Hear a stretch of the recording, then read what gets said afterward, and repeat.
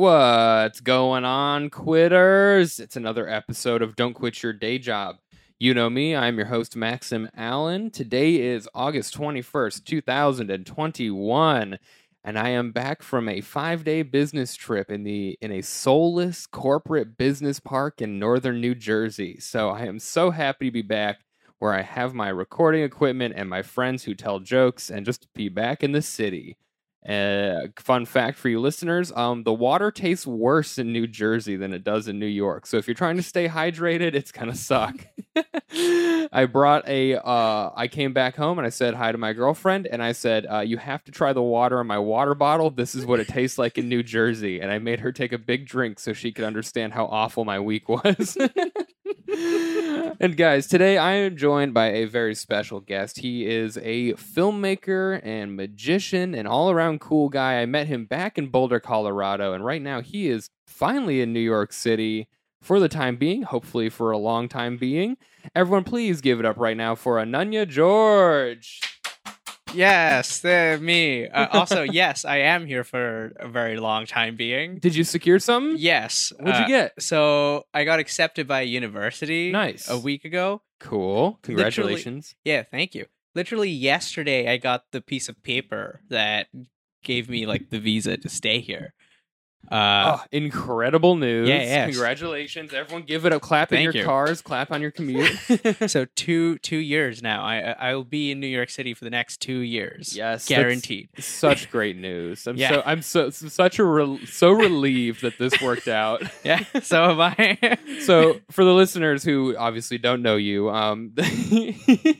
you moved here from Boulder and you basically gave yourself 30 days to find a way to secure your visa. Yep. Otherwise, you're going to have to go back to the UAE. Yeah, exactly. Well, India, because I India? can't go back to the UAE because Oh, of UAE immigration laws. Oh my God. So they took away my residence visa the day I turned 18. So I would have to go to like a place I've not lived in since I was like 12. Jesus.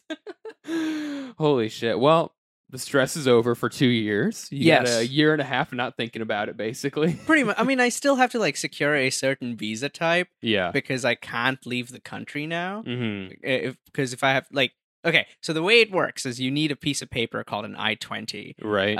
That says, yeah, you're a practicing student. You're studying something at a university. Okay, yeah. And so you're allowed to be here. And then you need a visa based on that piece of paper that says you can enter the country because you have authorization to be here. Oh. So Probably two different departments handle those things. almost quite definitely, Yeah. yes. So I don't have the my visa to enter the country is expired, but my permission to be here hasn't. So because I'm Nice. already here, I have permission to keep being here. But if I leave, I have to reapply for coming back into Oh the country. boy. So, yeah, man, I'm boring myself just talking about it, honestly. What a snafu, but I'm so glad you figured out something because I was Yes. I was honestly stressing about it for you. I was like 30 days to get a visa. Like this sounds like the plot of like a reality TV Yeah. show or like a movie. Yeah, well, I'm like it's funny too because before I left Boulder, I turned on my camera and did an update video on YouTube, which was just like, okay, now I have like 35 days to find something to stay in the country. Will it happen? Who knows? And it did. We're good. We're all squared away on that, which is amazing news because Yeah, with 15 days left. yeah. Oh no, I wouldn't want to deal with that. Anyway, so how would you describe what you do today? Okay. So I am a illusion designer. Illusion designer. Yeah, an illusion designer or an illusionist. Okay. But that's what I do. So, but it's different because like I hesitate to say magician because when someone says magician, the image that you get in your mind is somebody who like wears a top hat and giant coat and tails and like walks into birthday parties and goes, "Hey, Yeah. pick a card," or "Here's a rabbit." Boom! I took him out of my head. Right? To be fair, you did come to my open mic and tell lots of people to pick a card. I definitely did, and I did that for a long time too. Like, but like that's not all of what I do. Like that's Right. really fun to like to network with people and get to know people. but the majority of my work lies in like what I call installation magic. Okay. So I build like sculptures and just like all out illusions. Like now I'm going to build so that my first day here, a barber gave me a 20% discount on a haircut. And so I was like, okay, I got to come back and design an illusion for him because he gave me a discount. And so I'm building him like this chalkboard. Okay. You know how like the barbershop pole moves red and blue? Right. So like I'm building him a chalkboard where like it looks like the physical chalk is moving red and blue, like it's a drawing on a chalkboard, but it's moving. Like, Whoa. Yeah. Interesting. so like that's the kind of stuff that I do. So I build illusions and like illusionary experiences. Okay. As you might call it. And in addition to that, you're big into film. Yes. Yeah. Yes. I mean, film is an illusion ultimately. Okay. Have you seen that Vox video on how like they make soundless props on sets? Yeah, that's really interesting. Yeah, same principles in magic. Like, I guess you're right. That's a good way to think about it. Yeah, like most of the person who created, like, not one of the two people who created special effects. Okay. Well, both of the people who created special Yeah. effects. One of them is the more popular one, George Méliès. And this dude was a magician, so he applied the concepts of magic to film. And he created like techniques like masking, Okay. which is basically the reason like Avengers Infinity War even exists. Okay. So like film is illusion. Wow. Okay. I truly would have never put those two things together, but it makes perfect sense. And we're 6 minutes in and you've already blown my mind. You're welcome. That's what I do. So Andy, when did you first get into magic/illusion design? Oh my God. I was 6 years old in India and I watched a TV show called Tricky TV. Okay. So most magicians who are working today will tell you that they walked into a library and picked up a book. Like it's either like it's either Tarbell's Course in Magic or like Bobo's Coin Magic. But I didn't have that. Okay. Because I grew up in India. All right. So like I barely had internet. So I ended up watching this dude. I forget his name. Steven something hosts this TV show where he taught 2 magic tricks. Okay. And then the guy who worked for us, I grew up like India rich, which is like not rich at all, but it's Okay. India rich, like All right. upper middle class. And so we had a driver who taught me this one coin trick. So that weekend, when my parents used to hold a lot of parties when I was a little kid. Okay. And so when we had all these adults come in, all I did was practice 3 magic tricks. And then during that night, perform those 3 magic tricks to different adults during the night. And I was like, you know what?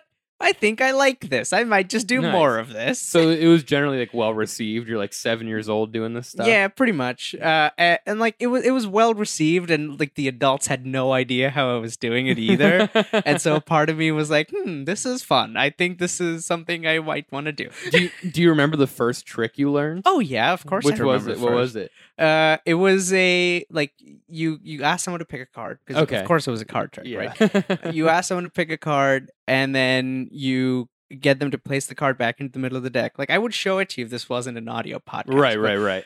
But you put the card in the middle of the deck and then you ask the person for their name. Right. And then you spell out their name like with cards. So Maxim, right? Yeah. You do MAXIM, and then like the next card is their selected card. Okay. And that was the first ever trick I learned. How long did it take you to learn and figure out how to do that? 5 seconds. It was really that quick? Yeah, magic's not hard. See, one thing that always impresses me, okay, so when you were coming over and you were doing card tricks for everybody, like we all know like the card tricks especially are a sleight of hand. Like there's something going on there or there's like some type of marking mechanism. And so I'm always like focusing on the parts of your hands and body that aren't the cards. Yeah. And I earnestly tried so hard and I could not figure out how you were doing them. So a part of it is like knowing when so there's 3 rules in magic. I feel like one of them's absolute garbage, but that's just me. So the first rule is you never tell how a trick is done. That's the garbage one. Yeah. Okay, yeah. The second the second rule is you never do the same trick twice, which I can kind of understand. And the third one is you never let the audience see how you prepared the trick. So there are Okay, yeah. so there are multiple tricks that even begin before I take the cards out of the box. And like that's just like, okay, so there's this one magician. I'm not gonna name him because if someone books this person on a show, they'd know exactly what they did. But if he gets invited to someone's house and he sees a deck of playing cards yeah. in their home, when no one's looking, he'll actually take that deck of playing cards, spread it on a table, and take a picture, and then put the deck back where it was when he found it. And then later on, if they booked him for a Zoom show, he'd ask them to grab the same deck of playing cards. I mean, what are the chances that you'd play a game of rummy or poker anytime soon, right? Whoa. And so he'd have this deck that you're holding on to. He knows exactly where each card is, so he could get you to like name a number, and you can go down to that number, and he'll know exactly what card is at that position because he has a picture. Okay, Yeah. so not only has this like evolved from sleight of hand and like just general like trickery, now this is like full blown espionage. Yeah. I mean, no, but that's the thing, right? Like, I mean, where like to you the trick begins when he's like, "Oh, do you have a deck of playing cards at home?" Right. But to the magician, the trick's begun like all the way back. That's so fascinating. I would have never thought about that, you know? Yeah. Because like I guess it's the same thing with comedy. Like you see a comedian and you don't know them and they tell a joke on stage and like, wow, it feels like they just came up with that. It's right, like, no, right. You didn't see the hours and hours of practice to get that. That's exactly what it Yeah. is. That's why I think like anyone can do a magic trick. Yeah. Because you just need to know like where to start. Once you know where to start, like it's easy. Like, for example, one of the things that I did when I moved into my apartment in Boulder was I noted down the times and the days the sprinklers came on, right? Very weird detail to memorize, right? Yeah. But I wrote them all down and I memorized them to try and see, like, okay, when could I predict the sprinklers would come on? Mm-hmm. And then one day a friend of mine came over and it's somewhat coincided with the time that the sprinklers would come on. Yeah. So I made him stand in the field of grass and I went, oh, you know what you did earlier really upset me. So I'm just going to do this. Snapped my fingers, the sprinklers came on, and the guy was just like, how the fuck did you do that? Wow, that's such an interesting take on it. Like it's like the observational skills required to go into that and just thinking about things that you want to take note of for the benefit of this like show trick later. Pretty much. Yeah. That's why I design illusions, right? Mm-hmm. I think it's so much more fun to do that than it is to like walk up to a person and go, okay, pick a card. Boom, here's something I practiced like a gazillion times and I know I can do. Right. But something that's like observational is working not only with the environment, but also creating what I forget who called this. There was a magician named Guy Hollingworth. Okay. Who talked about like high end miracles and like low end miracles or something of the sort. Okay. I don't really remember the terminology. Yeah. But how can you create like how that becomes a high end miracle is because you're using the environment and like whatever is near the person that you couldn't possibly manipulate. Right. But a low end miracle would be, hey, pick a card, right? Right. So okay. I think that thought was completed. I'm not entirely sure. That's cool. That's very interesting. So when you're 7 years old, you do this. You do a magic tour of your parents' party. Yes. What are the next steps? What do you start doing? I just sit down on my desk with a deck of playing cards and go, okay, with the 3 secrets that I know, how do I come up with more tricks? Oh, so you started like creating new ones pretty soon. Exactly. Like again, like I did not like most magicians had like books or mentors. Like that's why I was so flabbergasted after coming to the States because suddenly these names that I've only heard of in DVDs or in like news articles are now real people, right? Right, right. Like Jeff McBride has a magic school in Las Vegas that you could pay X amount of money to and go for like a whole weekend. Whoa. Yeah, right. And then like fucking Assy Wynn lives in Manhattan, and you can go pay him X amount of money and take private classes with him. Like that stuff was not available to me Right. growing up. So I would just sit down and go, okay, what can I do with what I have, and how can I turn this into a miracle? Do you still do any of those tricks you designed? Oh yeah, dude. Really? Yeah. Wow. So like between 2011 to about 2016, there were 2 or 3 major things that I used to do. So I was really into Snapchat, and for some reason, I had like quite a substantial following on Snapchat. Really? I don't understand how, and I've deleted that account since. Yeah. But I would do this thing where I would get people to send me images around their house, of objects around their house. And every week I would sit down with whatever objects I could find, like in my own home, or like buy it for cheap at the closest like dirham store. Yeah. Because it's Dubai and they don't really take dollars at dirham store. Okay. And so buy those objects and come up with a magic trick with them. And I did that every week for a few years. And so I could still maybe do some of it, but there's just so many of them that I can't really remember almost every single one of them. That's wild. Do you have any that stand out? Do you have any examples that you remember specifically? Oh yeah, there was this one trick that I came up with an iPhone, and I actually did this. I have video of this. Okay. And so I did this. So the trick was, they pull up music on their phone, right? Okay. And like I'd ask them to swipe up or down and stop wherever they wanted.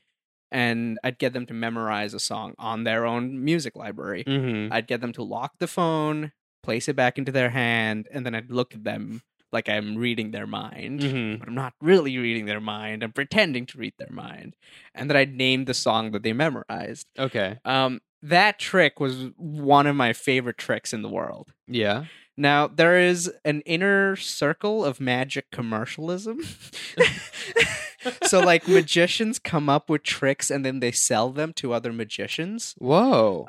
And so, at the time, I was really into this because I was like, well, I come up with tricks every single week. I should be able to do this.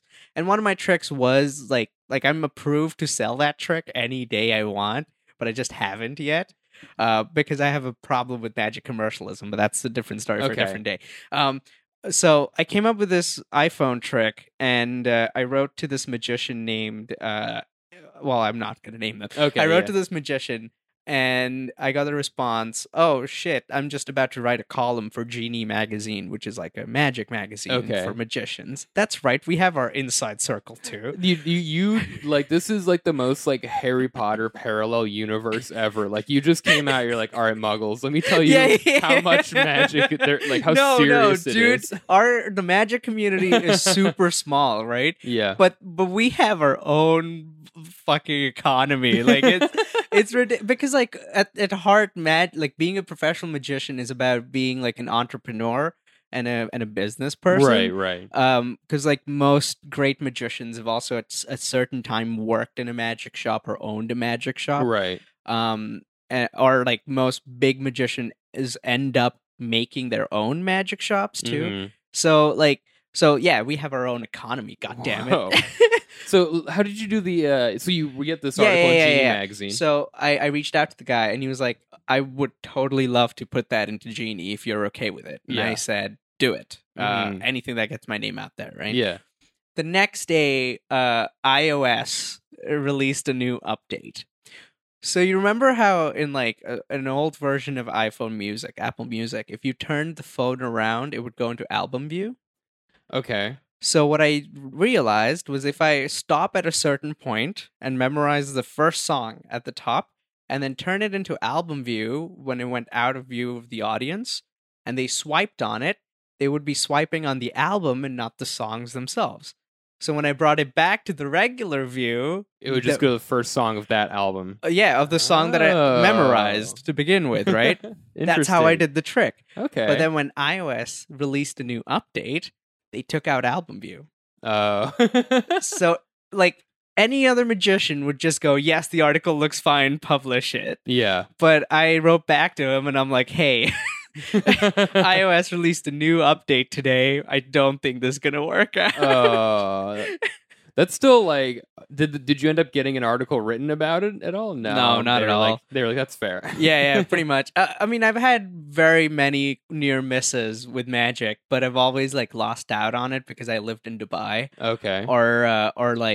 or people just forgot that I was in their inbox. Okay. Like I was almost on Penn and Teller Fool Us in 2015. Whoa. And then I was on I was on season 3 of Wizard Wars in around the same time, 2015. But then they canceled the show after the second season. Oh. So yeah, that's me. You're almost there. You're Almost there. Yeah, like I reached out to the Penn and Teller guys again, and I was like, "Hey, here's the same trick that I sent you in 2015. This is what I would like to do, Mm-hmm. but I would need like control of your Instagram, et cetera, et cetera." Mm-hmm. And I don't think they'll let me do it. Yeah. 'cause, you know. So you're younger. You're designing a bunch of tricks, and so when. I guess so. We kind of fast forwarded there to the Snapchat magic. Yeah. So what kind of happens between there? What's your magic career like when you're younger So- designing tricks? So I started YouTube Okay. at like I think around 2008. Okay. I had my yeah. first YouTube channel around 2008. I'm not certain because So I've you're had in like middle school at this point. yeah. I've okay. had like 3 YouTube channels over the past like how many ever years I've been doing Okay. YouTube. The third one is like the one that I'm sticking to. Like this is the one that I currently have and have been still working on. Yeah. But I started my YouTube channel in 2008 and I released a bunch of magic videos on there. So what would happen is the second thing I would do in addition to just creating magic tricks was that every weekend. So in my head, I was like, well, Dynamo, Chris Angel, David Blaine, these people are just going out with a cameraman doing magic tricks for people on the street, cutting it together into a TV show. Right. I can do that. Mhm. But I didn't realize how difficult it was. Yeah. Because I would get my friend in middle school. This was all middle school, dude. Like Mhm. 8th grade, 9th grade, around that time. I would get my friend Kunal to like hold on to the camera. And we would go around in like the 30 degrees Celsius, so like 88, 89, Mhm. 90 degrees Fahrenheit heat Yeah. in Dubai, go up to like random people as I wore this red hoodie and just like showed people magic. Yeah.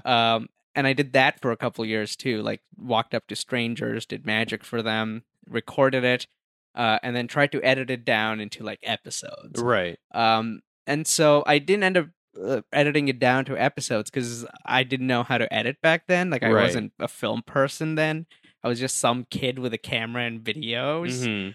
And so I just released like singular videos of me Right. doing tricks where you could hear the audio somewhat, Yeah. see what was going on.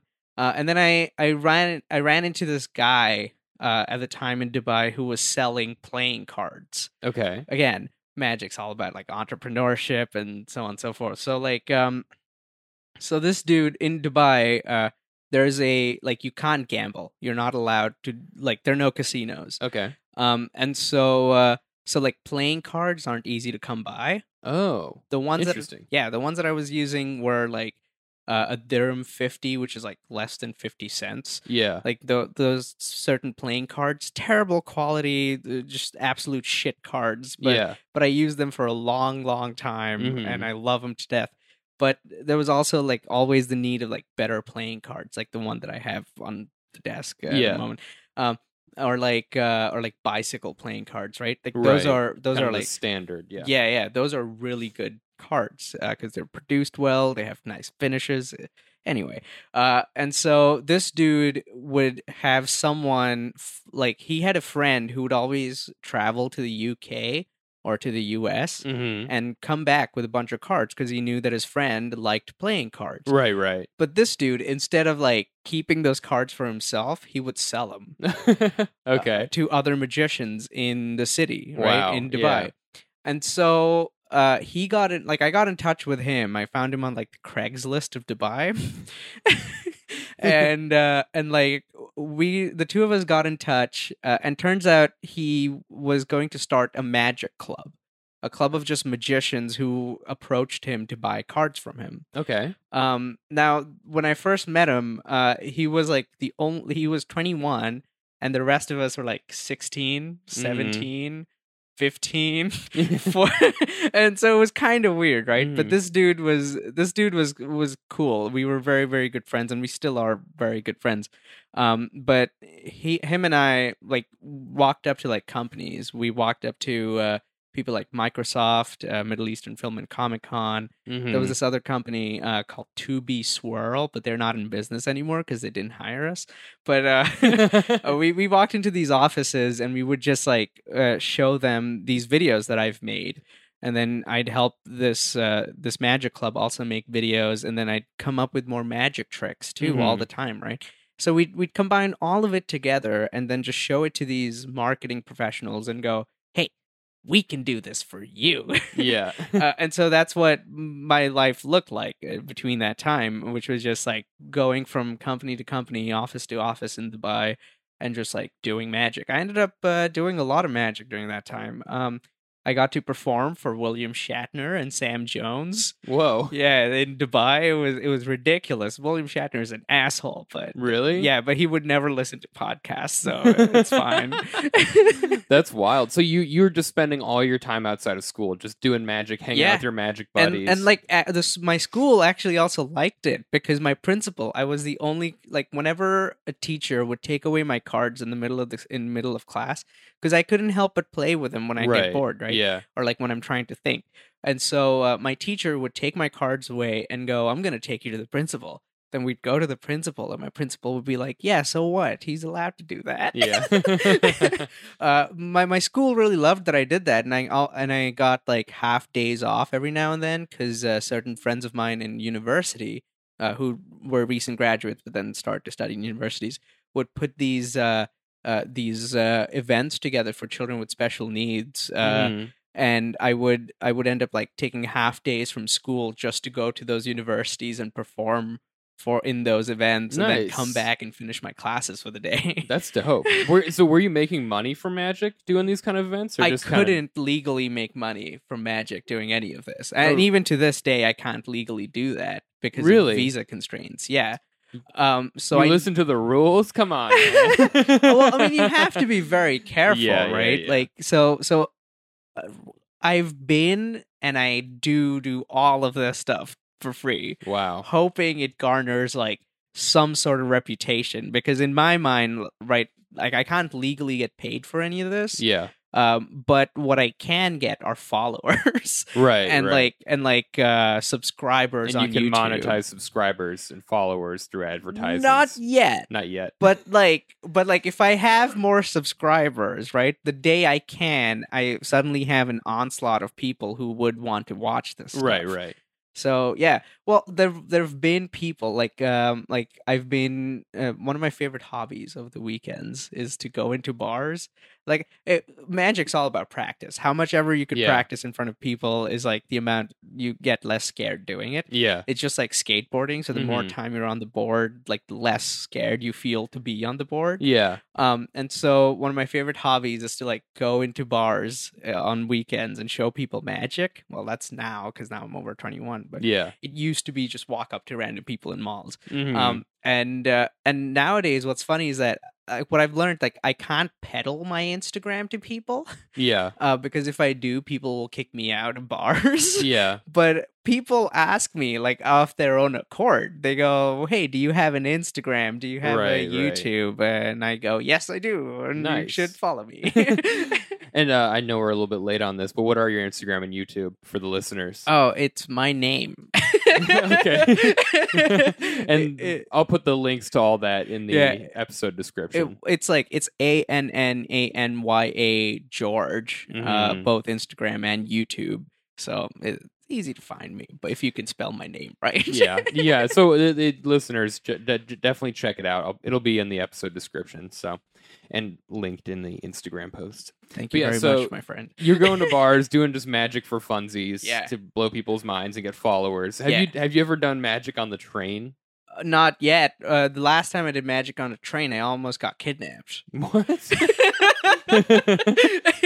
Someone was like, I could fetch top dollar for this guy. He does tricks. Okay, so this was in Dubai, right? Okay. I was coming back from like an area downtown all the way back to home, which is like, so like if I use New York as like an example, if I use Manhattan as an example, I did magic in Soho and I lived in Uptown Harlem. Okay. Right. So I was coming back home, and people on the train, because I was doing magic in English, people thought that I didn't speak Hindi, which is my native tongue, right? Right. And so as I was doing magic for these people, I heard one dude say out loud to his friend, we should take him to Boss.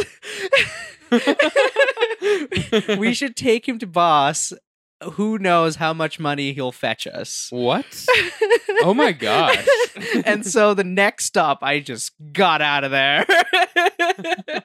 Holy shit. So I'm a little weary of doing magic on trains unless I have someone with me. I mean, that's fair, but I think you've been on the trains here. If someone steps in the train car and they address everyone on the train, everyone looks down and ignores them. Yeah. And there's maybe 3 people who are like listening, Yeah, no, I feel like there was this there were these 3 dudes who ended up doing some very incredible acrobatic stuff with the train poles and everything. I was one of the 3 people who was watching and like clapping. It was great. Once in a while, I get someone that I really like on the train that'll do something. And I'll be like, all right, I'm throwing you $2. Yeah. Like one dude was playing some like Spanish guitar, and he sang this really nice song. I was just in like a good mood that day, and I was like, oh, that's kind of nice. But one time, oh my gosh, I was getting on the train near Tiny Cupboard. I was getting on the J, and I step onto the car to go back. And the car I stepped onto, there was a guy who had clearly been dancing. Yeah. Because he had like a boombox and a bright vest. And he was yelling at everyone in the train car because I guess someone called him like a broke ass bitch. And he was steamed. He was like getting in people's faces, and I just stood there with my headphones on and looked out the window as he's like walking around me, yelling at everyone else. I'm like, I am not engaging with this. So I guess he was in a very good mood that day. Yeah, he was in a great mood. There's also a comedian I know who literally just goes in the subway and just does jokes to people and just riffs and just uses that to try to get people to laugh. Nice. That's crazy to me. I want to create like a bunch of stuff just for the subway because there's so much you could do with it, right? One of the craziest ideas a friend of mine and I had were, what if we could like take the walls in the middle of the tunnel, and because like when you're so when you're watching like physical film, right? Right. It moves at a certain pace to create like the illusion of movement. Right, the frame rate. Exactly. So when your train goes through a subway, the window basically acts like a screen, right, as the wall ends up becoming like the empty roll of film. So our thought was, what if we could take, like, permission, of course, we won't do this without permission, otherwise we might die. What if we could take like the tunnel and light it and use certain spots to create like a tiny little animation? Honestly, that would be super dope. Right? Just like, even if it was just like a 200 frame type deal, Yeah. Like, oh, here's a quarter mile, and this section is all painted in a certain way that like flips by like a movie. Exactly, like you suddenly you're in the Willy Wonka tunnel or something. Like you could totally do that. That's one of the things I wanted to do. Like building like a large scale illusion like that. Yeah. Another thing I want to do is, have you seen Darren Brown's specials? Mm. Darren Brown is a fantastic magician Mm-hmm. in England. Probably like the best magician or the greatest magician of our time. Okay. But this dude, one of his earlier specials, he walked up to someone in a tube and was like, "Okay, do you know what station you're getting off at?" And the guy went, right. Prince Street or whatever, right? And the guy went, and Darren Brown went, "Okay, now you're going to forget what station you're on." And like the camera and everything was placed in such an interesting spot that when Darren Brown was like, "Do you remember what station you were getting off at?" The guy couldn't remember, and suddenly you saw Prince Street right in the back, and he went, "Okay, remember, what was it?" Taps him on the head. He goes, "Prince Street." He's like, "Oh shit, we're here! Go, go, go!" Huh. Interesting. Is that a hypnotism thing? Yeah, yeah. Okay. Darren Brown, he calls himself a psychological illusionist, Okay. which I think is just pretentious, but also great. I'm not any better illusion designer. Like, no, I think that illusion designer. So there's something that I always thought was interesting about magic, right? Is like for me in my brain, now I know there's more parts to this, but I always thought there's two things, okay? There's like the skill of like maneuvering with your hands and positioning, but the other part of it, a lot of times, is like engineering objects in order to appear to be magic, you know? yeah, exactly. Like, so I would say, okay, so engineering objects is to magic as what CGI is to filmmaking. Okay, yeah. So you're making it a little easier to do stuff. Everything's possible through just sleight of hand, which would be just like filming things analog. But using like the engineering stuff to make it look more unreal makes it a little bit more possible and makes it a Right. little bit more easier to do.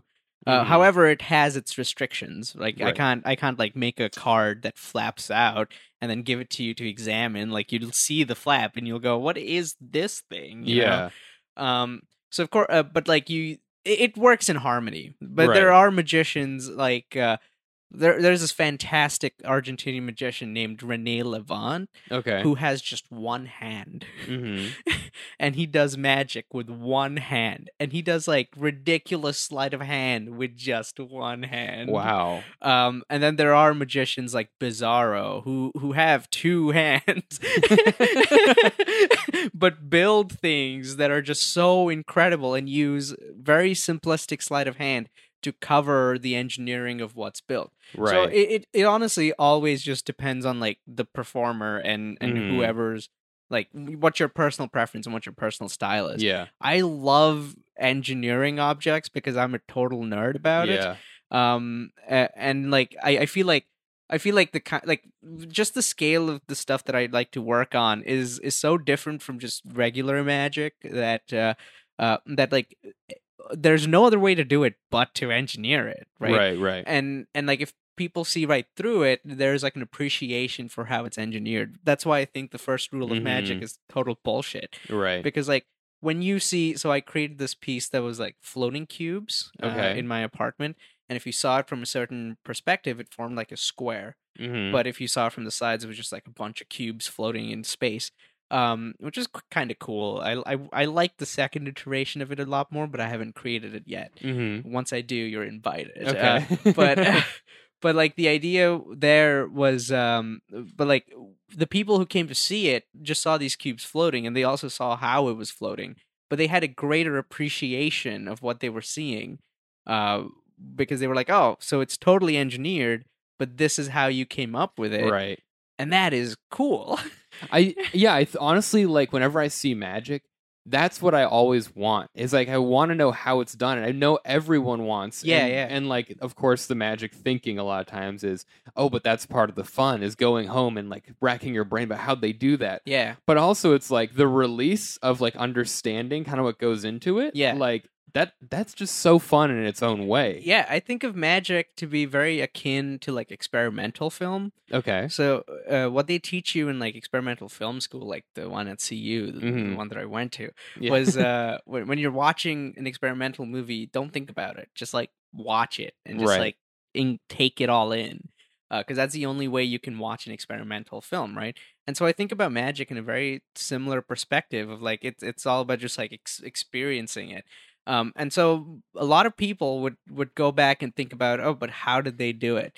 And I feel like that's the performer's folly, because you're not supposed to be left with the feeling of how did they do it. Like, I Okay. mean, I mean, sure, it's a takeaway, but it's also like presenting the trick like a puzzle as opposed to like an experience, Right, right? And I think like thinking about it from a perspective of how do I give the audience member an experience that is so cool Yeah. that they can't not experience ever again. As opposed to how do I give them a puzzle that they can solve? Like I don't know, Mhm. some magicians like the puzzle aspect. I think they're wrong, but yeah, I mean, no, there's totally like that.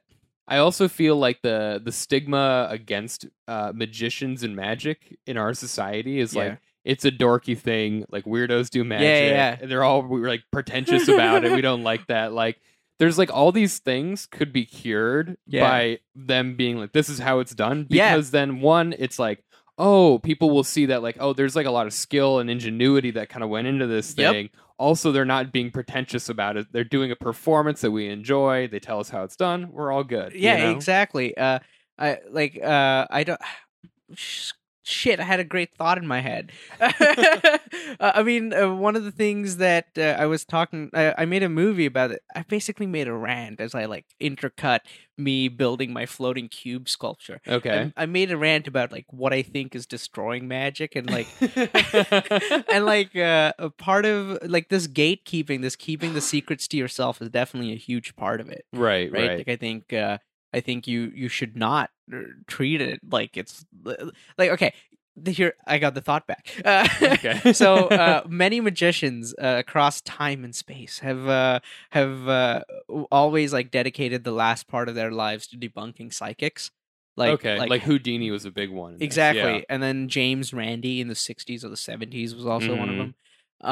And many people didn't believe him because most people, like, the reasons why you still have psychics and astrologers and all the tarot card readers around is because, like, people don't really understand that what magicians are saying is true. There's cold reading, there's hot reading. People, like, there are ways to get information out of you without you even knowing. And it's totally possible. Like I have my own method, but I'm not going to say it because it might be illegal. Yeah, what you're saying is true. Like back in the like Houdini when he did this Yeah. was at the peak of like spiritualism Yep. in America and Europe and just like the West.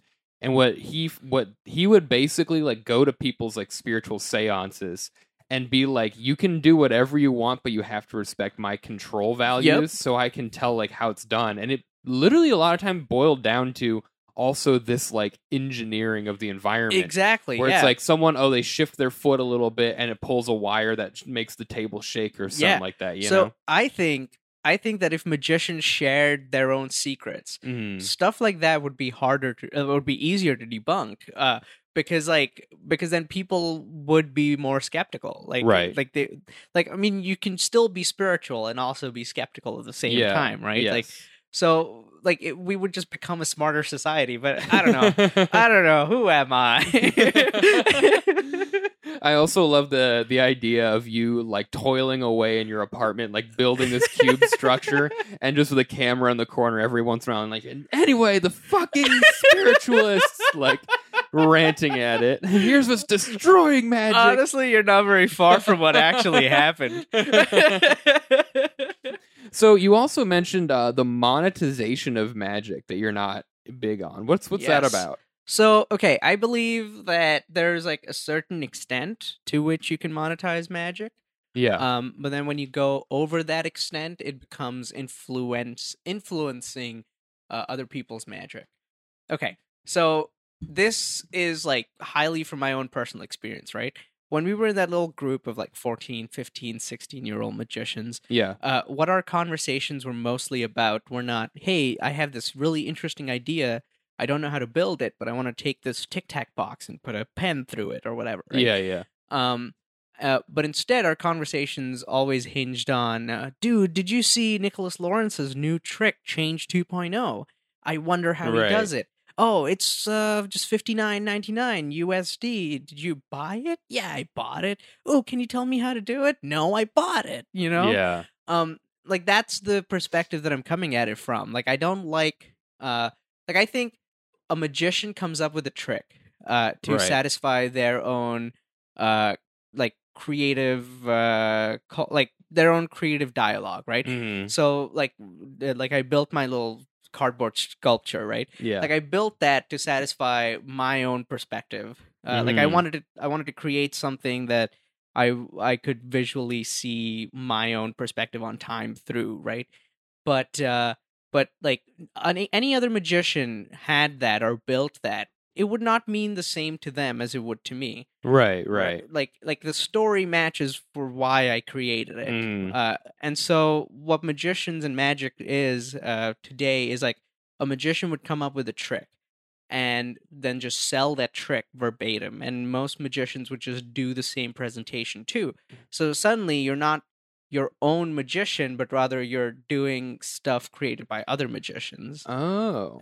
So you're just like regurgitating their like magical lexicon, as I would like to call it, instead of like using your own, which I think is just ridiculous Yeah. and shouldn't be the case. However, um when it comes to like tools of the trade, right? Mhm. Like deck of playing cards, Mhm. split cards, shimmed cards, PK rings, invisible threads.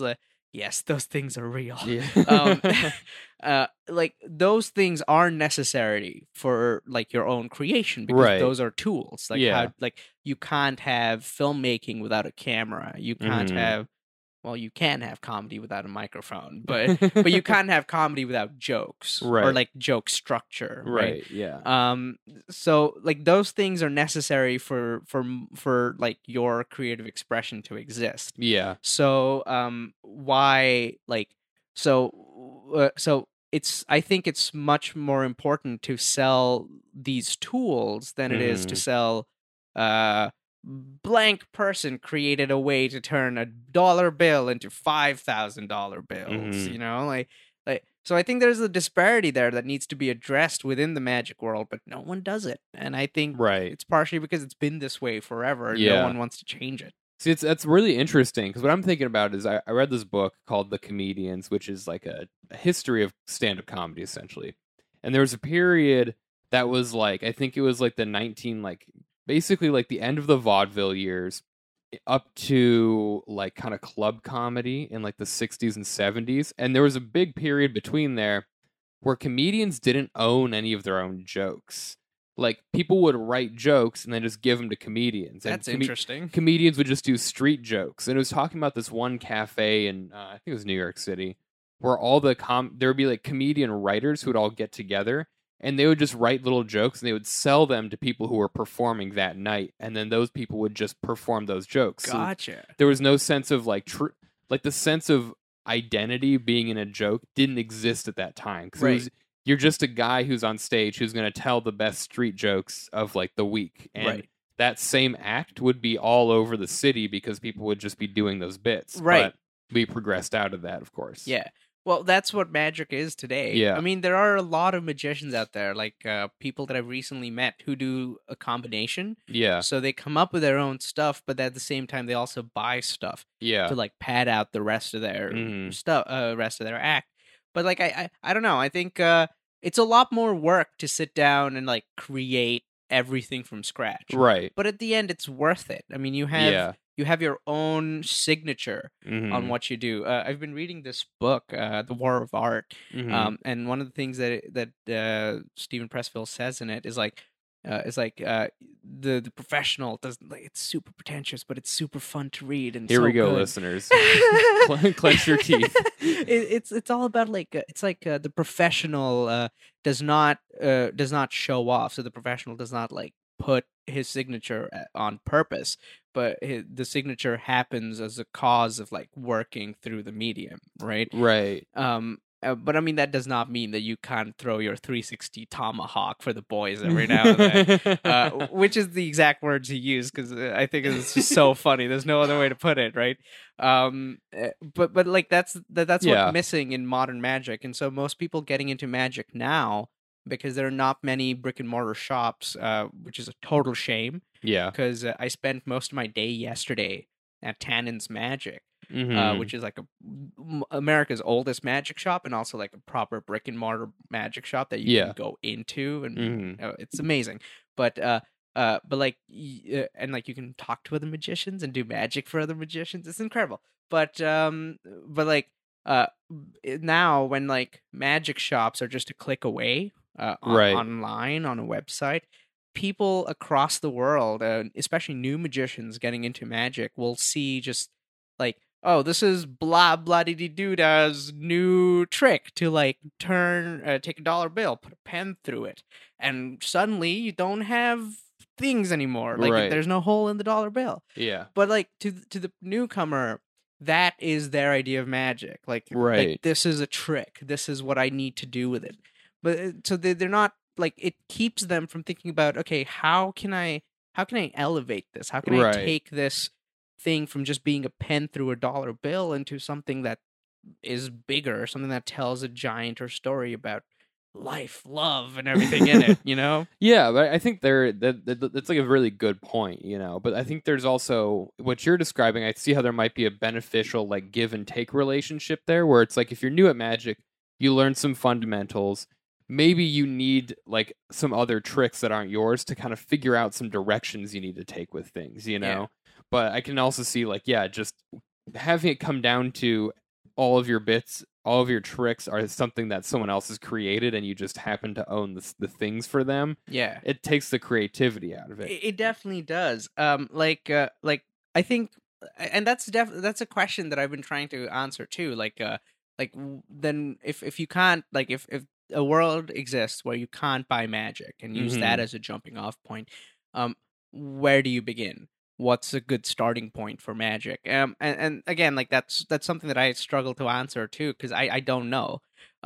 Like how I began was just by like experimenting with objects to see how I could like maybe take a card and rip it off and then restore it, right? Right. How would I do it? Like how would Mhm. I make it look like it's done, right? Yeah. And that worked for me, but that may not work for the other person. How do you understand the fundamentals of like, oh my god, I'm gonna sound so pretentious. How do you understand the fundamentals of deception? if you haven't had any exposure to it Right, right. beforehand, if you don't know the methods to begin with, how do you create them? Mhm. Which I totally understand, and I think like I think we should, and eventually in life, I want to do this like one time, maybe when I'm like 60, 70.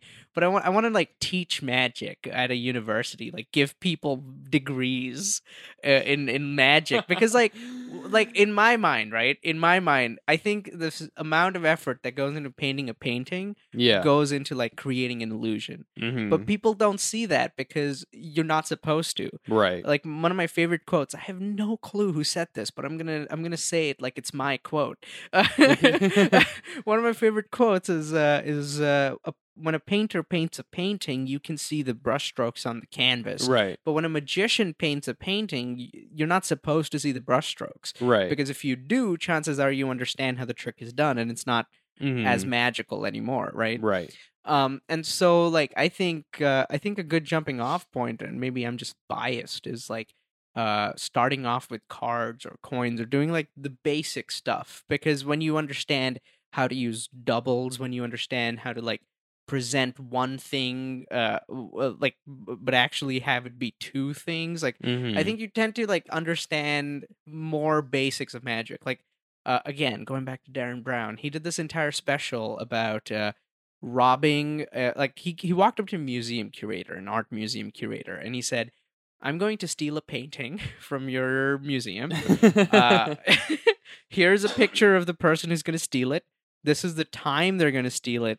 This is the date they're going to steal it on. Yeah. Catch me if you can. Mhm. And to like, and he orchestrated this whole thing, trained these people to do it, planned the whole thing out. It was great. It was a fun special.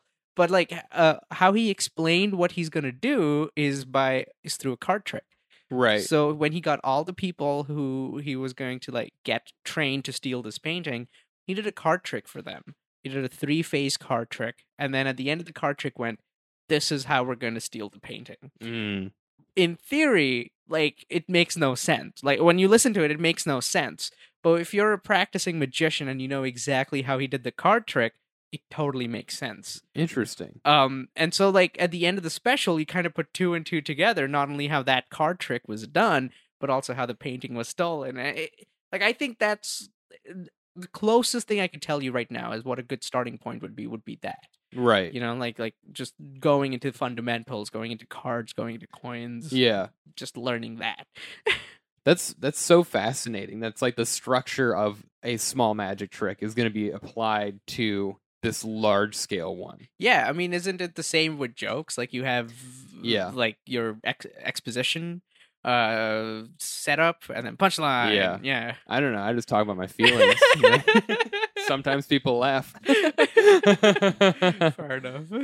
So what do you have any do you have any magic or sorry, illusion designs you're working on right now? Yeah, like I mentioned earlier, the chalkboard that I want to make it look like it's actually moving. That's honestly the big one. Then I met this other magician, Rocco, at a magic shop yesterday. Mhm. He does these cool things. It's what we call geek magic. So the whole idea, the geeks call it geek magic. Ooh. It all comes from like vaudeville when like people are like putting skewers through their tongues, Yeah, ripping things out from their eyes. That kind of geek, stuff. kind of like gross, like Yeah, you. yeah. Okay. Yeah. So this guy's a geek magician, and he did this one trick for me, where like he took his eyeball out and like produced it from his mouth. And so I walked up to him and I was like, "Hey, dude, I did not see the eyeball in your mouth. I had no idea where I was supposed to be looking. So you might want to try like putting a light in there."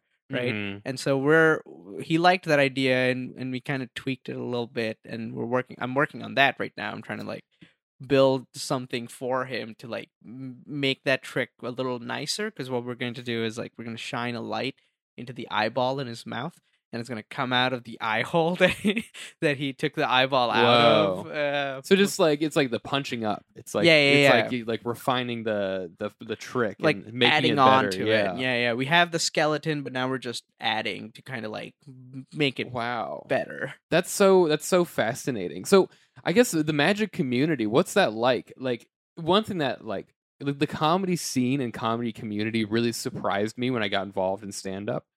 And I've always wondered, I'm like, what is the magician community like? So I would tell you that like I've only been involved with 3 magic communities. Okay. One in Dubai, Mhm. the other in Colorado, and this one in New York City. But I'm Right. still very new to the New York City community. Right.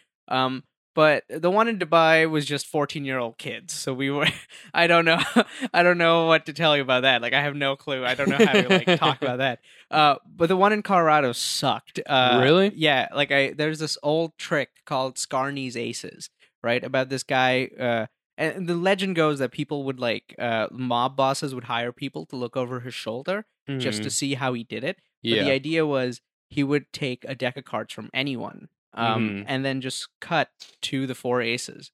So you just lift up the cards, and there would be an ace. You lift Yeah. up another set of cards, another ace, and so on.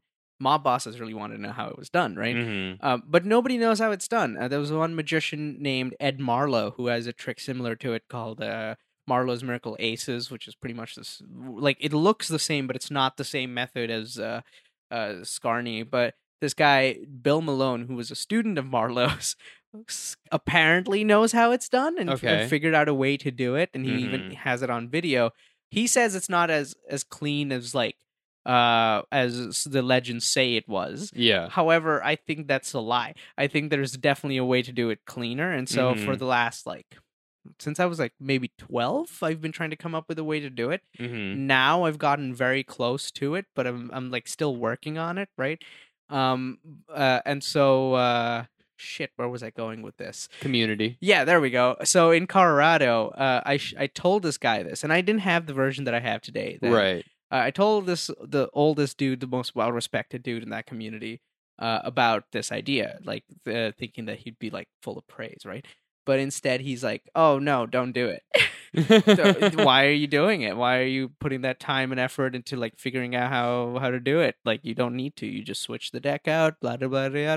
To them, it makes no difference, and I'm like, "But that's not why I'm doing it, right?"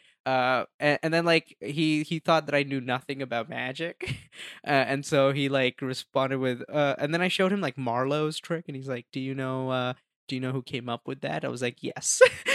Yeah. It's this person's trick modified by that dude, and he was quiet. And so after that, whenever I've met him, we've had like a little bit of like oh, hey, how's it going? So are there like, so you mentioned magic shops, are there like magic like meetups or like Well, groups or like community gatherings or it's hard to say. Most magicians are like comedians. We only meet up with each other at magic shows.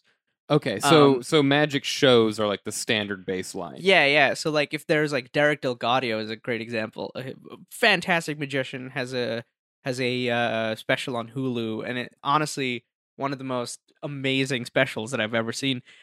Most magicians would like meet in the lobby of Derek Delgadio's show, right? Okay, yeah. And then there are brick and mortar shops like Tannen's Magic, where magicians Right. would just come to hang out, show each other magic tricks, show the guy who works behind the counter a bunch of stuff. Like, hey, check this out. And then the guy will go, oh, maybe you should market that and sell that. I tried, but Theory 11 said I couldn't, you know? Yeah. All that. And then, like, there are no such, like, I don't know. It depends. It's very case by case on, like, meetups and so on. But there's not like a magic open mic equivalent. No. Like, that's why I go to, like, whatever open mic I could think of that loosely fits my premise. Yeah. So if there's, like, a poetry open mic, I'll go do a Right. song. So like like I don't think there's an equivalent. There was a magician, he's very popular today, he's on Netflix, named Justin Willman. Okay. He started off doing just comedy open mics because his Okay, magic yeah. was like comedy, and he talks about like there's this thing Vanishing Ink Magic holds called Showtime, which is where they take these professional magicians, these working magicians, show you their show, and then do a talk back about like how they structured their show, why they did it, so on and so forth. Yeah. And so Willman's actually a great example of like just a magician who bought like a lot of his tricks and then like kind of changed up the presentation to like fit his style. Yeah. But like that's what he does in the show that I saw anyway. I don't think he does that in his live shows. I don't know. But Willman, that talk back was another thing that like most magicians would meet at, and yeah. Okay, gotcha. But it's kind of like show based. Like you guys are magicians. You're interested in magic, so you go to the magic events. Yeah, like for largely right. Like you have just one or two magic friends, and that's about it. Right, like, right. It's not as prosperous as the comedy community. Like when Right. I follow you comedians around, like I see suddenly the entire town. Yeah. And I'm like, how is that even possible? Like that. So so like you mentioned like the comedy community in Colorado kind of sucking. Yeah. How many like magic shows per month would happen there?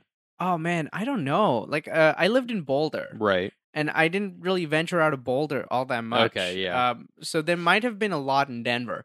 But the thing is, like, even like looking at the crowd in Colorado, most of the people in Colorado are like older people, right? Mm. And so, so the kind of magicians that would show up there are more of the older generation of magicians. Like you have your Jeff McBride. That's the only one I could think of at the moment. And so he did many shows there. Like he did quite many shows, but it wasn't like big venues that he went at. Right. He did one at like this tiny little jazz bar, the swing dance bar in swing dance. What am I, American? Swing dance bar in Denver. Yeah. And so like, yeah, so like those are the kind of shows that happen there. Like again, like each town's magicians are almost always like a tightly knit group of Right. people.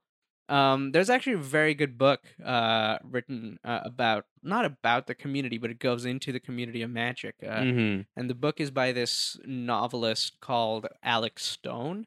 And he wrote this entire book about doing something that I'm currently trying to do, Right. which is compete in FISM, which is like the internet. It's like the Oscars of magic. Okay. Right. So like he wrote a book about trying to do that, about his journey from like going there, sucking, and then coming back 4 years later and trying to win, right? Right. And in that time, he talks all about like the community of magicians in New York City, actually. Yeah. And then he like goes to Jeff McBride at a certain point, meets that community. So like every town has its own little tight community. However, I think it might be different in New York City because I think there might be more magicians in certain areas of New York City than others, and I think that's one of the huge I mean, you're pretty fresh in the city, but one of the big benefits of being here that makes it, in my opinion, so hard to leave is anything that you happen to be into. There are like 20 times the amount of people who are into that than there are anywhere else. Which I love. That's amazing. Like, I looked up, okay, so roughly 8 million people actually reside in New York City, right? As a population. It goes up to like 20 million during the day for like when you count all the commuters that come in. In Colorado, there are 8 million people in the whole state, you know? Yeah. No, I noticed that. And like, I've always wanted to move to New York City. I love it. Like just yesterday, I was just chilling at the magic shop, and turns out the dude I've been talking to for like 3 weeks now has a TV show. Whoa. And is just like chilling at this magic shop, like, hey, dude, look, I did all the decals on the ceilings. Whoa. Yeah, just like you get that opportunity, and like you just get to meet people who are into cool stuff, and like I'm excited to hear about how it develops, and I would be really curious to do like a follow-up episode like in a year from now to get the scoop on what the magic scene is like here in New York. Yeah. Dude, I bet it's a lot nicer than Colorado's because so far, like I was sitting around a table yesterday and I was telling this person about why I like to build installation pieces more than like doing performance, because even though I can perform, I choose not to. Right. Because I was like, yeah, well, I mean, if I get really good at a certain skill, like I will only be doing it until the time I'm alive. After I'm dead, no one will be able to see me do that thing ever again. Right. But if I build installation pieces, my work gets to live on even after me. So I like that. Yeah. Like people can walk into like a Whitney or a MoMA, hopefully, and then watch and then on your George Illusion like years after my death. Yeah. And I love that. I wish I could do that for Houdini, you know? Right, like, and this guy just like accepted it. He was like, "Oh, cool." But in Colorado, I would have gotten like the opposite response, like, "Get the fuck out of here!" Yeah. You know. That's very true. I think they like my experience was paralleled with that. It's just like the creative community is so small in Colorado for any type of discipline that the people who are on top are just like, I don't want any more people here because I want to keep being on top of this, you know? Yeah. I understand. And that probably goes for a lot of small places. Like in comedy, you hear about like everyone's like quote unquote hometown open mic scene, and it's always the same story. It's like then you come here and everyone's chill because everyone gets it. They're like, yeah, you are chasing a dream. Duh. Yeah. No, that's why you're here. Like you want the bigger arena. You want the like the bigger playing field to see how you fare in comparison to like other people who are also trying to get to the same thing. Yeah. At least that's how I think of it. Not as a competition, but rather as like ooh, I want to see what I can do now. You know, like a childish excitement, as I would call it. It's like there's a million ways to like quote unquote make it. Yeah. And it's like you don't have to trample on anyone else. Yeah, you don't need to. Like there's so much grass. Yeah. there's far too much grass for people to chew on. Yeah. Especially in illusion design. Yeah. I'm the only one in the world. No one else. So you mentioned the 3D blackboard, and I guess I'm having trouble conceptualizing what that looks like. Yeah. Oh, you know those boards? They're just like the sandwich boards. Yeah. The chalk signs, right? But the chalk just moves. The chalk moves. Yeah.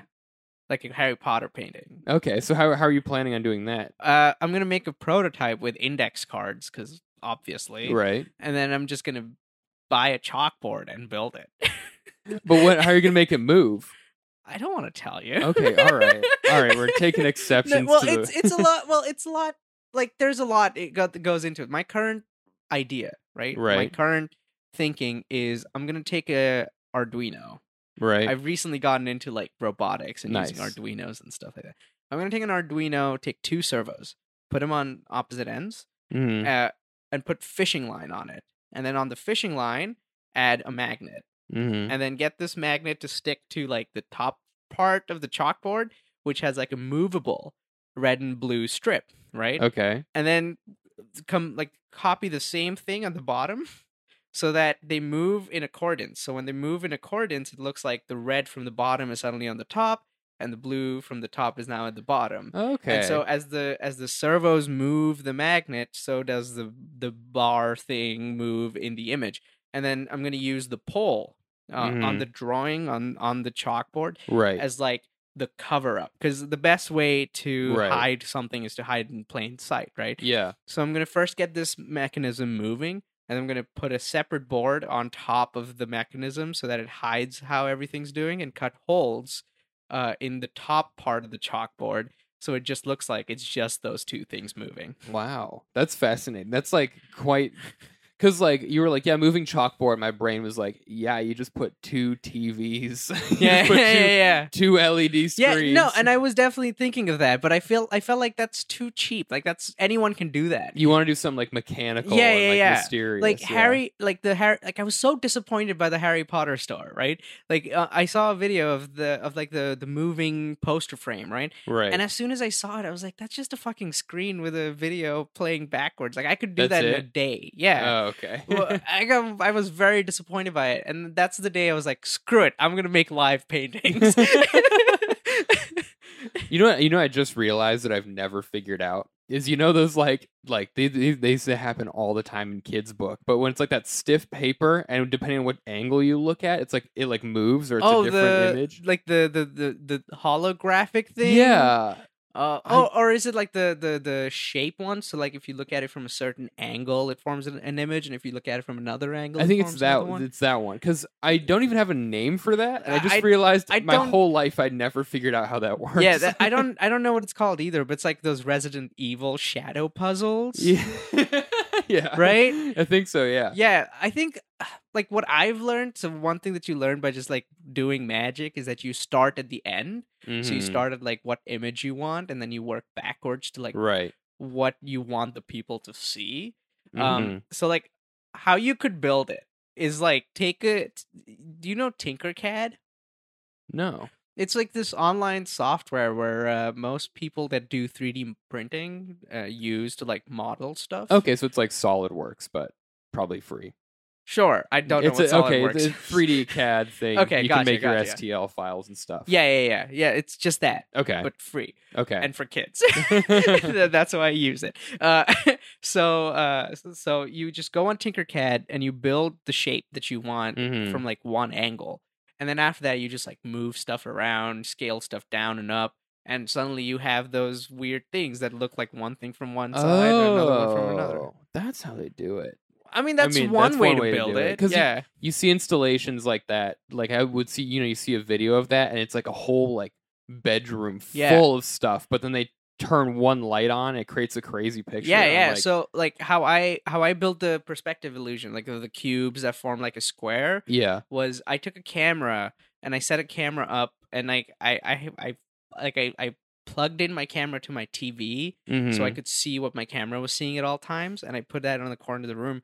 And so just from that one perspective, because I wanted it to only be visible from that one perspective, Mhm. I hung all the cubes so that it formed that square just from that perspective, Okay. and then tweaked it just for that perspective. And then I took the camera out, stood in that line, and I was like, yeah, it looks great. And if you look at it from any other angle, it looks weird. That's fun though. I mean, that's pretty cool. It makes sense how you would do that. Yeah, Like, yeah. I guess I never thought about what kind of process the alignment would take. Yeah, you yeah, know? yeah. It's all about like, and that's one of the things that I love about magic. Like you think about what do you want to make and how do you think you can do it. Right, right. That's why I also think I managed to get a visa in like 15 days. The trick is the visa was fake the whole time. No, it was not. Trust me. So you mentioned you don't like performing. You're more of the installation side of magic. I love performing. Okay. Like I perform whenever I can. Okay. But I think like I have to be on the installation side of magic, because if I don't pave the way, no one else is going to do Okay. it. So you really are focused on installation magic, Yeah. but you also you are able to perform. So Yes. if I gave you a 5-minute slot at a show, you could perform magic to a room. Oh yeah. Okay. Well, we'll talk later. Okay.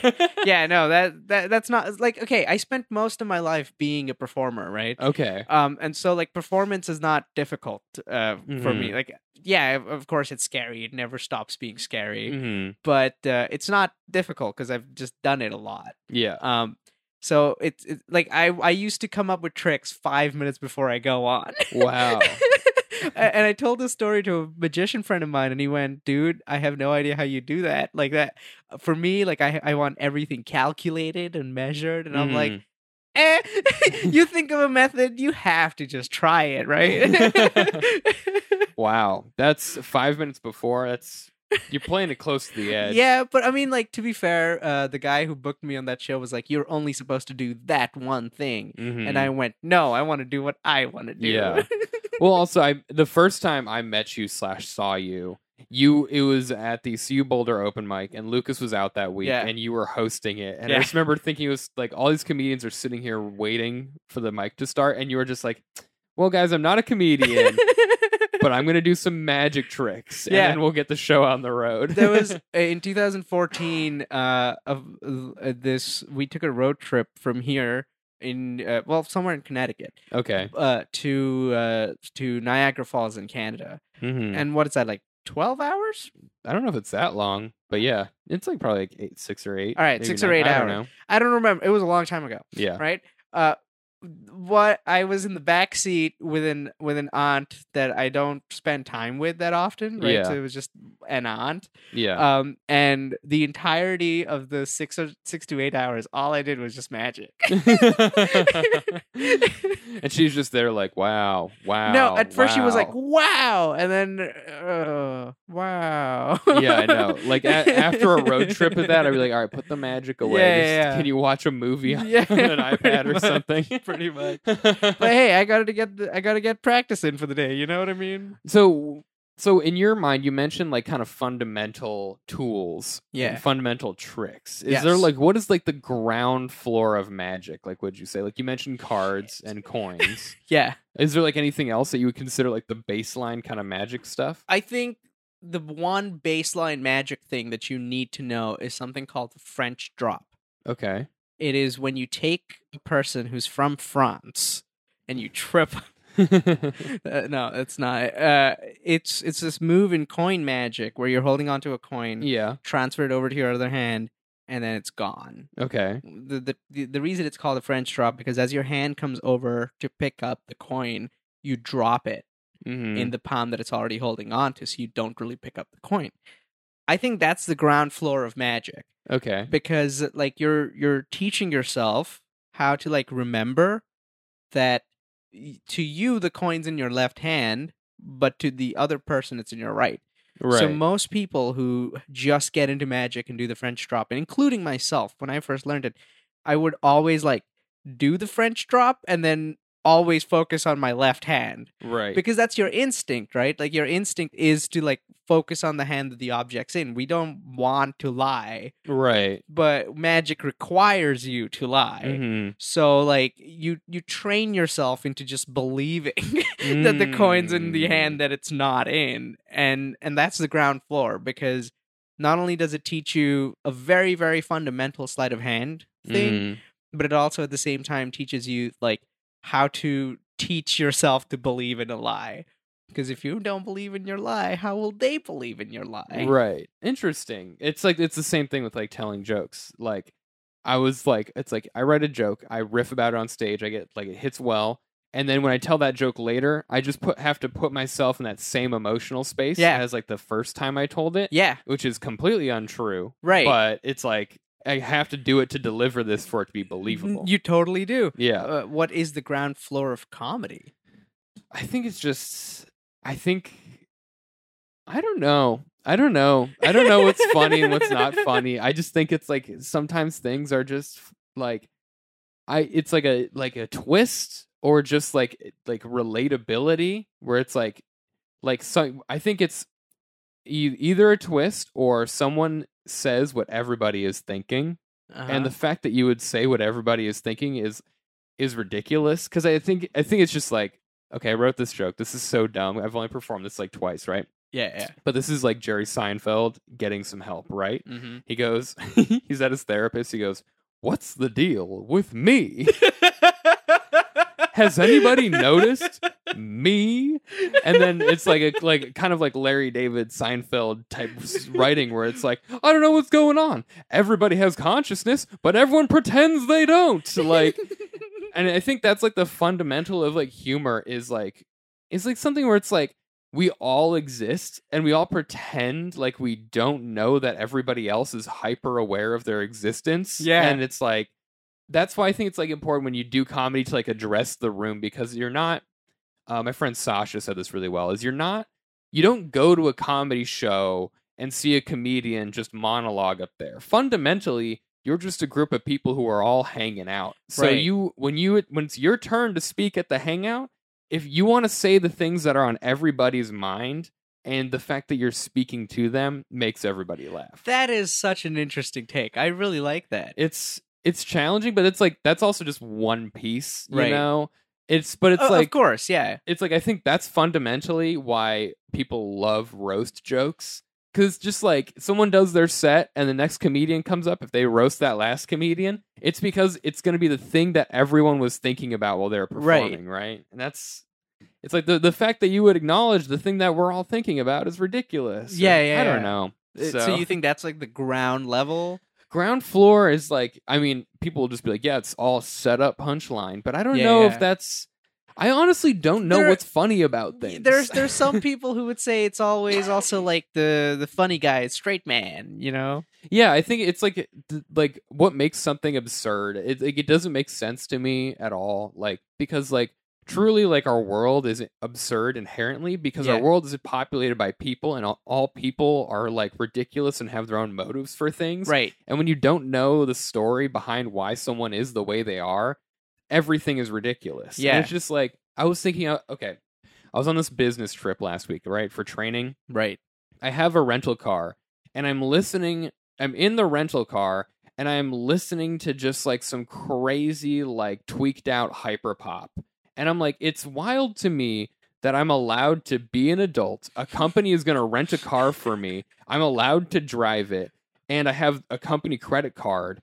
And at the same time, I can listen to just wild, like ecstasy fueled, like party music that's like just super experimental. I'm like, it's crazy that these things can exist in parallel, because like I'm playing the role of an adult who's like going to a job, going to learn about network architecture and do a very adult thing.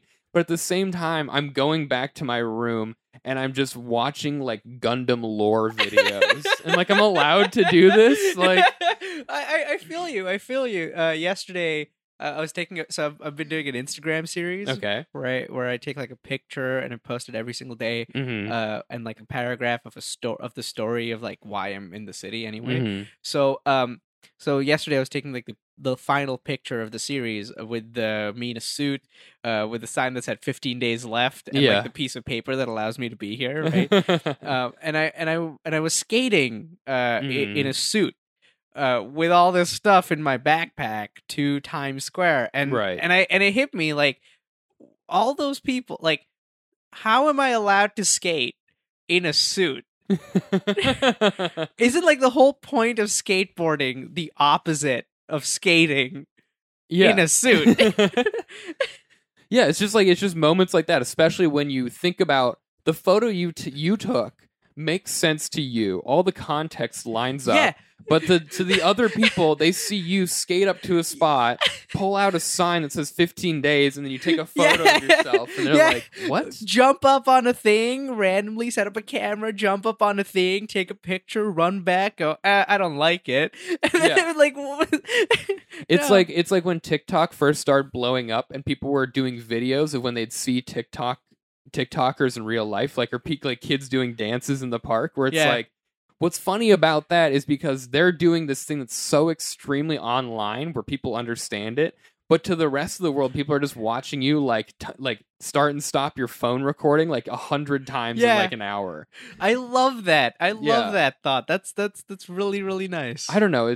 I just feel like the world is so serious, but when you actually like, when people say like reality is stranger than fiction, I think it's 100% true. Yes. Because you can like when you write a fiction, you can never account for the billions of factors that go through every individual person's lives and thoughts that would culminate in the experiences we have every day. Right. You know? Yeah, you can't possibly write about that one thing that goes wrong, Yeah. and suddenly you're in Tokyo as a giant monster. Yeah. Or like, okay, here's another example that's like this. Okay, so I'm in this training class, right? It's like hour 4. We're just plugging along on like IP addresses and like network infrastructure. I'm in this air conditioned office. It's very clean. They provide us lunch and all this stuff. And then I get a text from my girlfriend who works at a tea shop down the street from here. And she said a homeless guy came in asking for money. The owner asked him to leave. And he started screaming, and the owner goes, "Lee, get the baseball bat." And so she has to pull out the baseball bat from behind the counter. I'm just like, we're in a relationship. Like these two extremes. Like, there's something funny about this because it's like I'm sitting in this office, like bored. I'm like, ugh, more networking. And meanwhile, she's like chasing this guy out of a tea shop with a baseball bat. And if you looked at her, she's not even a scary, intimidating person. It's like, and somehow these factors all came together in this moment where I'm like, this is all insane. Like, what are we doing? I feel you. Yeah. So I think that's like, there's something like in all of that tangled web that's like the ground floor of comedy, but I don't know what it is. I mean, you're onto something. People would just, it's set up punchline, or you somehow get people to agree with you in a funny way, or you give them a twist. I don't know, but it's a mess. Yeah, fair enough. So we're down to kind of like the last 10 minutes ish here. Oh no. And I have a question that I ask everybody at Yes. the end of this podcast. So in your creative journey with magic and illusion design, Yes. over all this time, do you have some type of theme or message that you stick to keep yourself going? Oh, Not shit. necessarily like a theme in the work you create, but something that you tell yourself in the morning when you get to wake up and do magic. Oh shit. Well, I don't know. Like, the closest one I can think of is For India.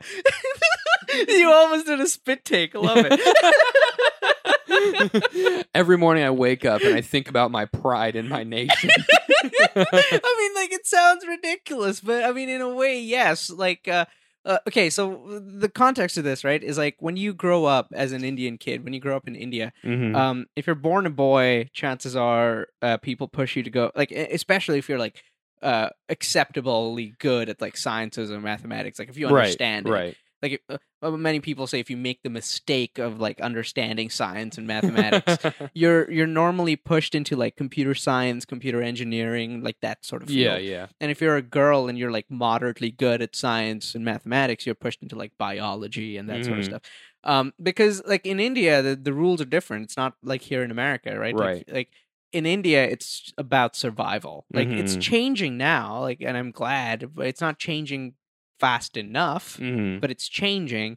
But still, the vast majority of people, like, there are still parts in India which are like not like officially the caste system does not exist, right? Right. But there are still parts in India that unofficially still believe in it. Right. And so they will prevent like their daughters from marrying people of the lower class and so on and so forth. Anyway, so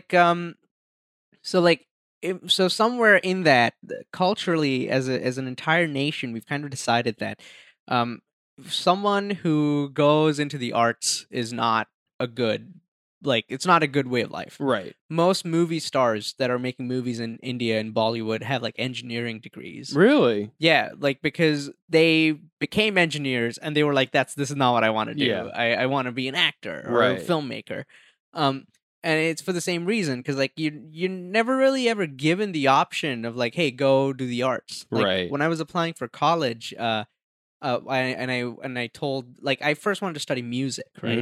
Mhm. And like I was told that I wouldn't, like, my parents won't pay for my tuition if I decided to study music, Right. or like if I then I was like, okay, let me do theater. They were like, no, Yeah. you're not doing theater. And so like I was pushed into computer science with a minor in theater and then a minor in astrophysics, but that was just me. I like astrophysics. Yeah. So like in India, there's not this idea of you can't pursue the arts. Right. So every time I like feel what the book again, War of Arts, talks about is like resistance. It's like I always think of like I listen to this on my runs every morning. Yeah.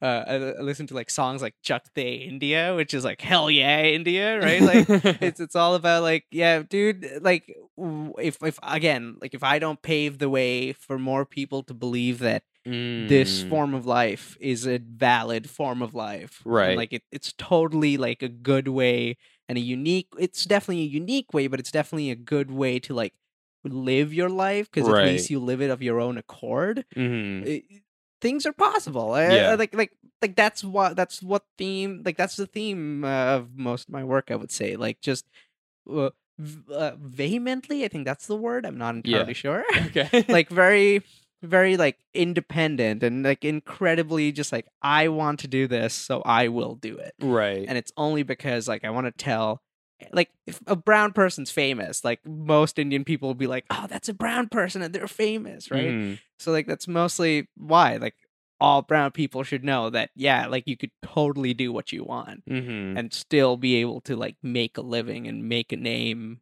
do something with your life. Interesting. It makes a lot of sense. Just like wanting to break away from the expectations, so everybody knows it's okay. Yeah, pretty much, Yeah. right? And like again, it's scary. Like graduating, I was always like, shit, I should just graduate in computer science. Why am I graduating with a degree in film? But it's still like, well, I mean, at least I'm doing it. Yeah.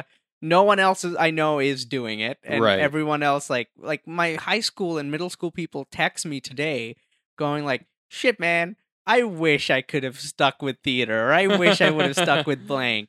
And Yeah. I'm like, yeah, you should have. I don't know why you didn't. Yeah. That's like that. I think that's like the whole point of this podcast. Yeah. It's like in its 1 year run, I'm going to pat myself on the back. This is Congratulations. episode 53. Oh man, I missed it by one. By one, yep.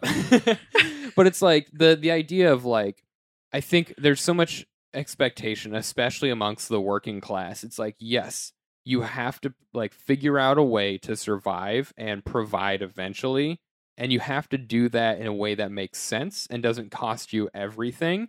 And then once you kind of get that established, you kind of figure out what's going on there. A lot of times it's like, oh, but I don't feel any joy from this, Right. you know?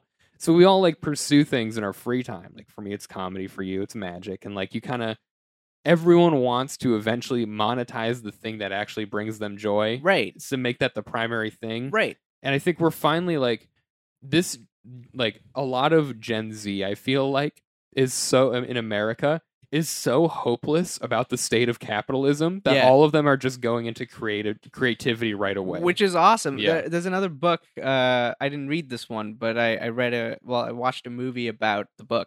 It's called The Four Turnings. Okay. And it's about how like history repeats itself every 100 years or so. And so each age is defined by a certain kind of people. Yeah. So like the previous generation, the millennial generation, was like the hero generation, right? Like the people who fight during World War II, the people who fight against like coronavirus in America or around the world and so on. And the generation before that was like the nomad generation, the people who fix things, oh, we had this problem with like the people in the 60s basically, right? Yeah. Like oh, no war, no Vietnam, etc., etc. And then our generation, the Gen Z, is almost always like the artist generation, like the fourth generation of like, okay, we've experienced and we've lived through the previous generation, like the previous war or the previous pandemic, and now we're trying to like create something new from it. And like the book's fairly interesting because it talks about how like this always repeats itself. So again, I think you're really onto something. That makes sense though. I mean, I think even just the American generation is very cut and dry. Like your greatest generation, World War II. Then you got the Boomers, Gen X, Millennial. Just even in that cycle, that's like all four of those. Pretty much, you know. Yeah, pretty much. Oh shit! Again, I lost my train of thought. That's okay, because you have about 30 seconds to remember it, because we're down to the end of this episode. That's too much pressure. I don't know what to do. Awesome. Well, guys, Andy, this was a wonderful interview. Oh. I learned so much about magic. Yeah, thank you very much for having me. Yeah, thank you for coming on. And listeners, go check out his YouTube channel and his Instagram. Follow him in his illusion design journey For India. for India. I'll also put a link to the Wikipedia page for India, India's official Instagram as well. But yeah, thank you again for coming on. This was awesome. Guys, thank you so much for tuning in. That's been another episode of Don't Quit Your Day Job. And keep at what you do. Do some fun stuff and go to a magic show once in a while. And I'll talk to you guys next week. Bye.